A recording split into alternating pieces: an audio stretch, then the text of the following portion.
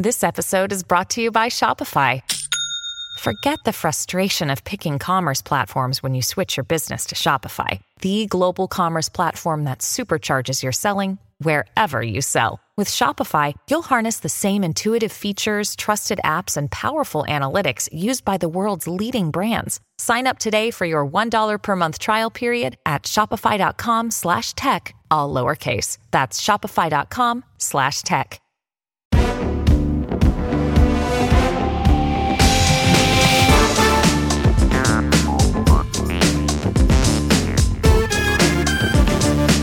Hello and welcome to the Bunker Daily. My guest today is Scott J. Shapiro. Scott is the Charles F. Southmaid Professor of Law and Professor of Philosophy at Yale Law School and the author and editor of a number of books about the law. He's also the founding director of the Yale Cybersecurity Lab.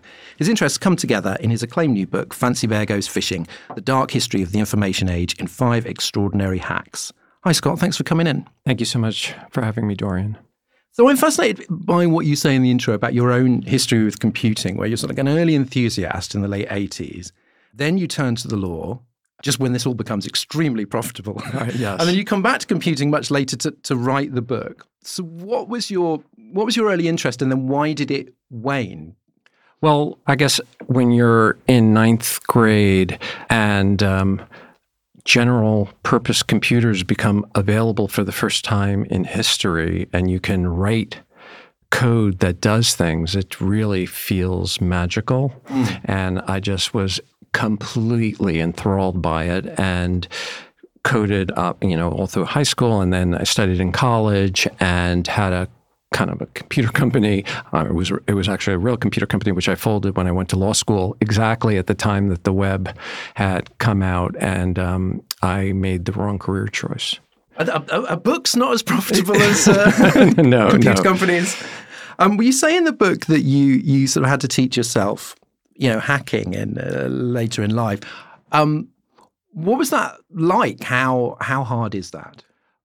So initially it was incredibly difficult. So again, because I had this strong technical background in computer science, I thought, I could pick this up. I was working on issues having to do with cyber war, and I thought, I could learn hacking because I know computers. I know how to program.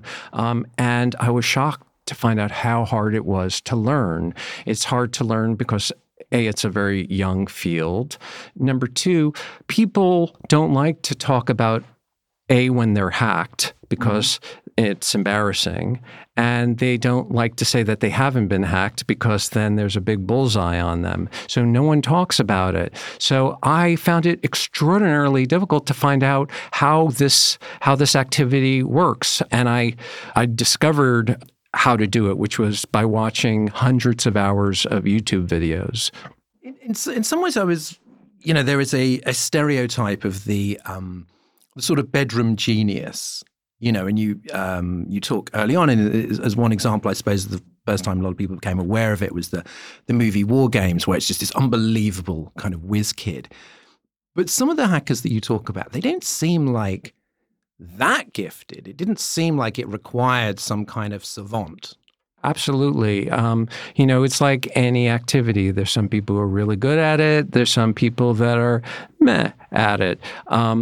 There are a lot of mistaken stereotypes about hackers out there. One of them is this romantic idea of the savant lone wolf, somebody who's morbidly obese in their basement drinking energy drinks with a hoodie. But in fact, hackers are very social people.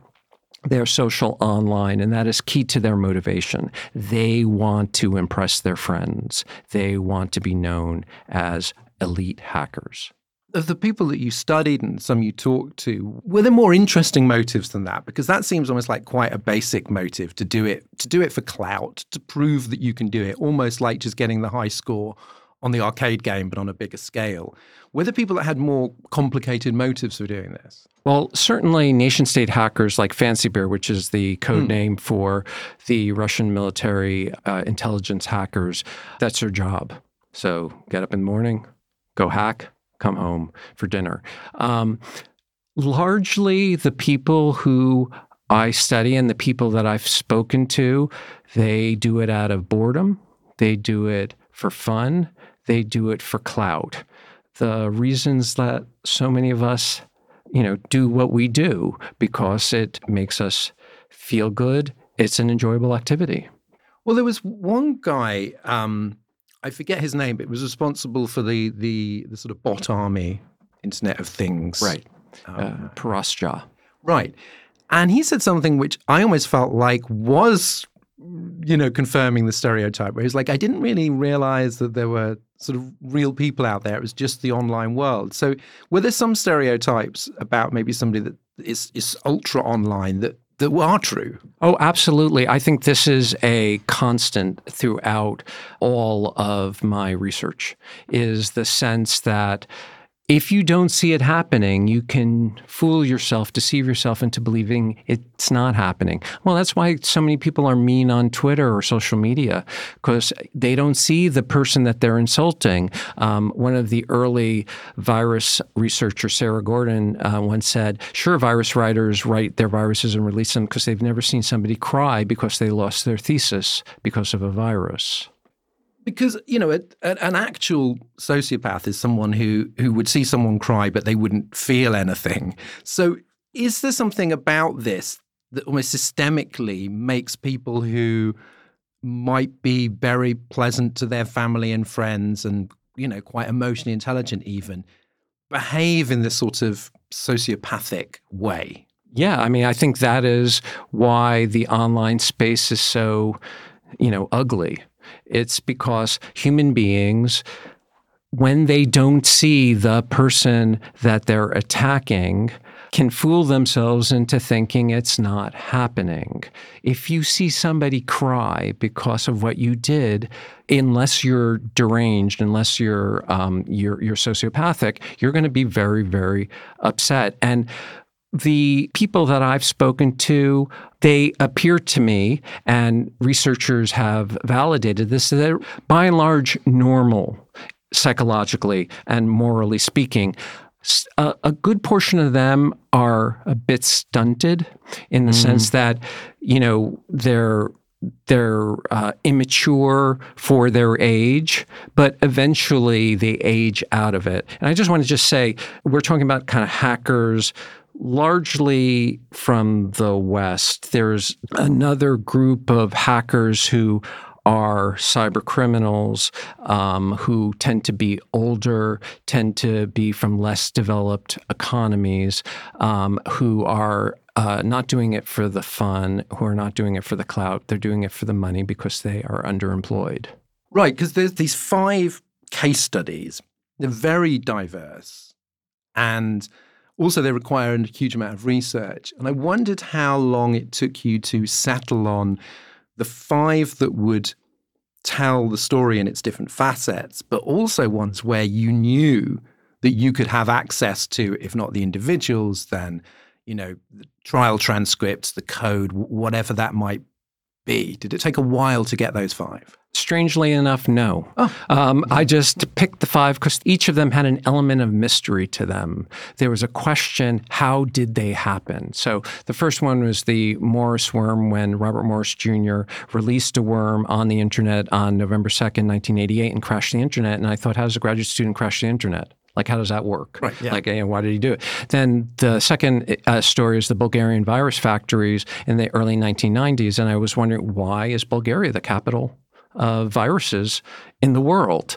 Third is the hack of Paris Hilton in 2005. And I thought, she's the most famous person in the world, surrounded by people all the time. How did anyone get to her cell phone?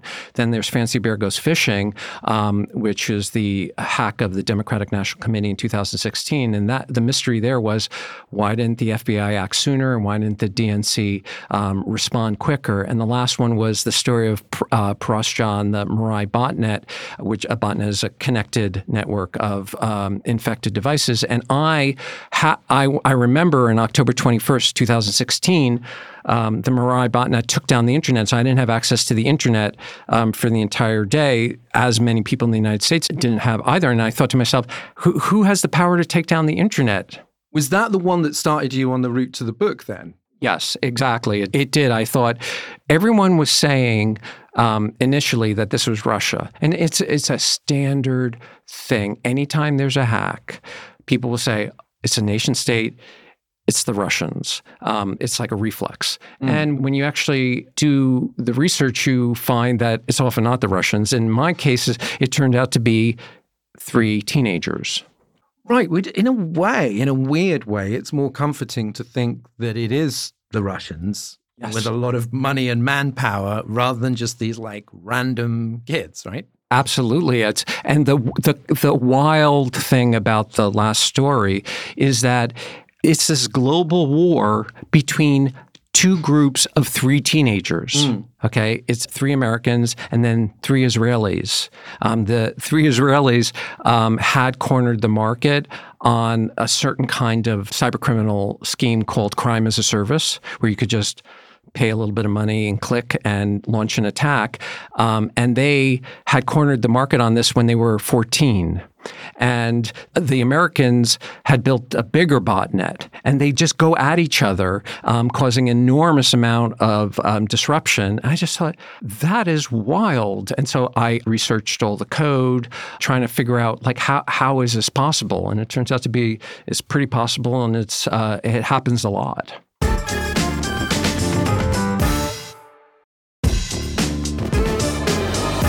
It fascinated me how much was covered by this word hacking, and that they're different things. And hacking used to be a rather sort of benign word for just very sort of clever coders, I think, in the late 50s. And absolutely. And the language seemed to come about piecemeal. It might be taken from like a sci-fi novel, and you get sort of virus from there and worm from there and bug takes off there. And you're sort of critical of the language, or sort of saying that the limit of these metaphors. Is it because they're all sort of piecemeal and they get assumed, and they actually sort of, sometimes the metaphors clash or they don't represent what's really going on? Well, yeah, so the language of cybersecurity is the language of pollution, the language of disgust. So you have bugs, you have worms, you have viruses, you have quarantine, you have infection. And I think that while that's helpful because there are rough biological analogs to these to these things in malware. Ultimately, it's a barrier for us to think clearly about the phenomenon, and especially about the people who are involved in it. The language of disgust makes us want to take these people, treat them as evil, deranged, and not think, okay, wait, this is a social problem. How can we effectively address it? That because they're human beings and they're people, and they're motivated by incentives like the rest of us. I'm not advocating that we change our language. I'm advocating that we learn more about the phenomenon so that we address it. Because weirdly, and I'm sure the 1990s Angelina Jolie movie Hackers was not a huge part of your research. No. But, the word hacker, contrary to that language of disgust and contamination, still has a kind of like renegade, cool, outsider thing. And in some cases, it seems applicable. And in others, it just seems completely inappropriate. So is that an unhelpful? So I will just say that security researchers hate the word hacker. Right. They hate it, partly because it's laced with all these kind of romantic lone wolf stereotypes. And also, when you say you're a hacker, what do you do exactly? There are all these specialties within hacking. So there are just so many different aspects to hacking. I just do think that when you're talking to general public, if you say hackers, that locates the subject for them. Though I will just say, in Fancy Bear Goes Fishing, I tried to describe how hacking works for somebody who has no knowledge, but also tried to show all the different specialties in it. Yeah. So Fancy Bear, all the bears, they had their specialties, which actually I talk about in the book. Well, that's, I suppose, the most extreme and dangerous example. You made the really good point, which had not occurred to me, is that espionage is legitimate. People expect espionage. They don't expect war. And you're talking, did this cross the line between cyber espionage and cyber war? Is there an agreed upon line, or is that a question almost that you can't answer because it's not settled? Yeah, first of all, it's not settled. It was the question that brought me into the subject. I will just tell you what my view is. My view is that the laws of war were developed to deal with a particular problem. That is the problem of the immense physical destruction of kinetic war. They were designed for kinetic war to protect human physical security. Those rules are really not applicable to the cyber realm, where though there are cyber physical systems, computers do connect to real world things like the grid. Ultimately, hacking is about information security. And not only are the laws of war not suited for dealing with information security, but it's not even clear as a species we've developed a good understanding of how to protect one another's information security in a fair way. So in a way, this is how I end the book. I said, in a way, we're at the very beginning of thinking about how to protect information security. And I think using the laws of war to decide what's good and what's bad in this realm is misguided. Yeah. And even though you do take pains to explain the computer science, this is a story about people, about the hackers and the hacked. And so obviously there are errors that can be made. And I wondered, therefore, if a successful virus, specifically a virus, is the skill there really more psychology than coding? It's getting somebody to let the virus in. Because as I understand it, a virus is sort of powerless unless somebody, like a vampire, unless you invite it in. That's exactly right. So one of the big differences between a virus and a worm is that a virus requires user execution, requires you to click on the link. It requires you to say, yes, I agree.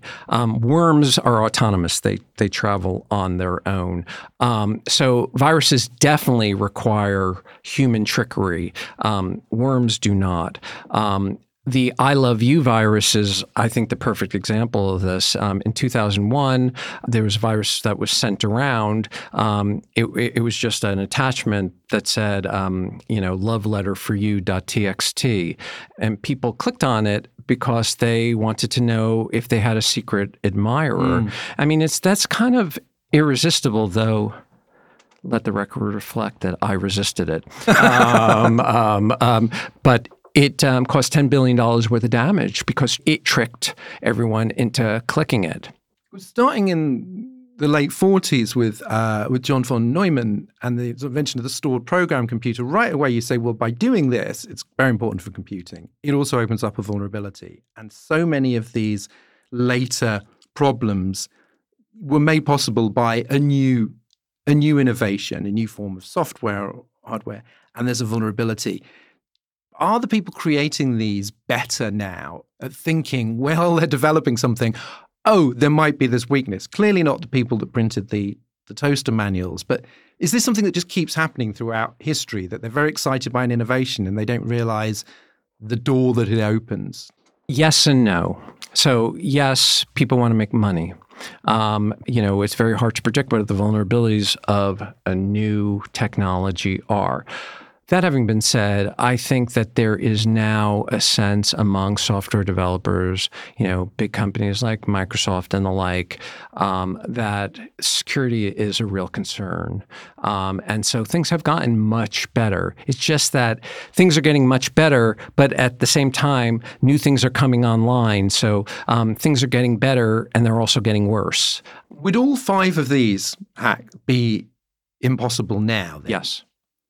They would be impossible now.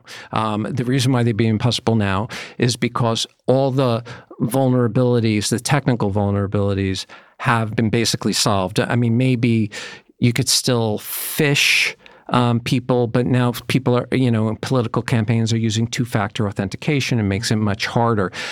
The fact that all these hacks would be impossible now is not comforting. It's not comforting because we still are thinking about how do we fix the technology rather than thinking about how do we fix our rules and our incentives, our politics, our culture for thinking that this is an unacceptable way to behave or an unacceptable way to just to create products, throw this new technology out there and just see what happens. Well, thanks so much for joining me, Scott Shapiro. Thank you so much for having me. This was so much fun. Fancy Bear Goes Fishing is out now, published by Alan Lane, and strongly recommended. And thanks to you for listening to The Bunker. If you enjoyed our conversation, please help spread the word by telling a friend, sharing it on social media, or reviewing us on iTunes. You can also support us on Patreon, where you'll get episodes early, without ads, and with bonus goodies. Take care. See you soon. Don't click on any viruses.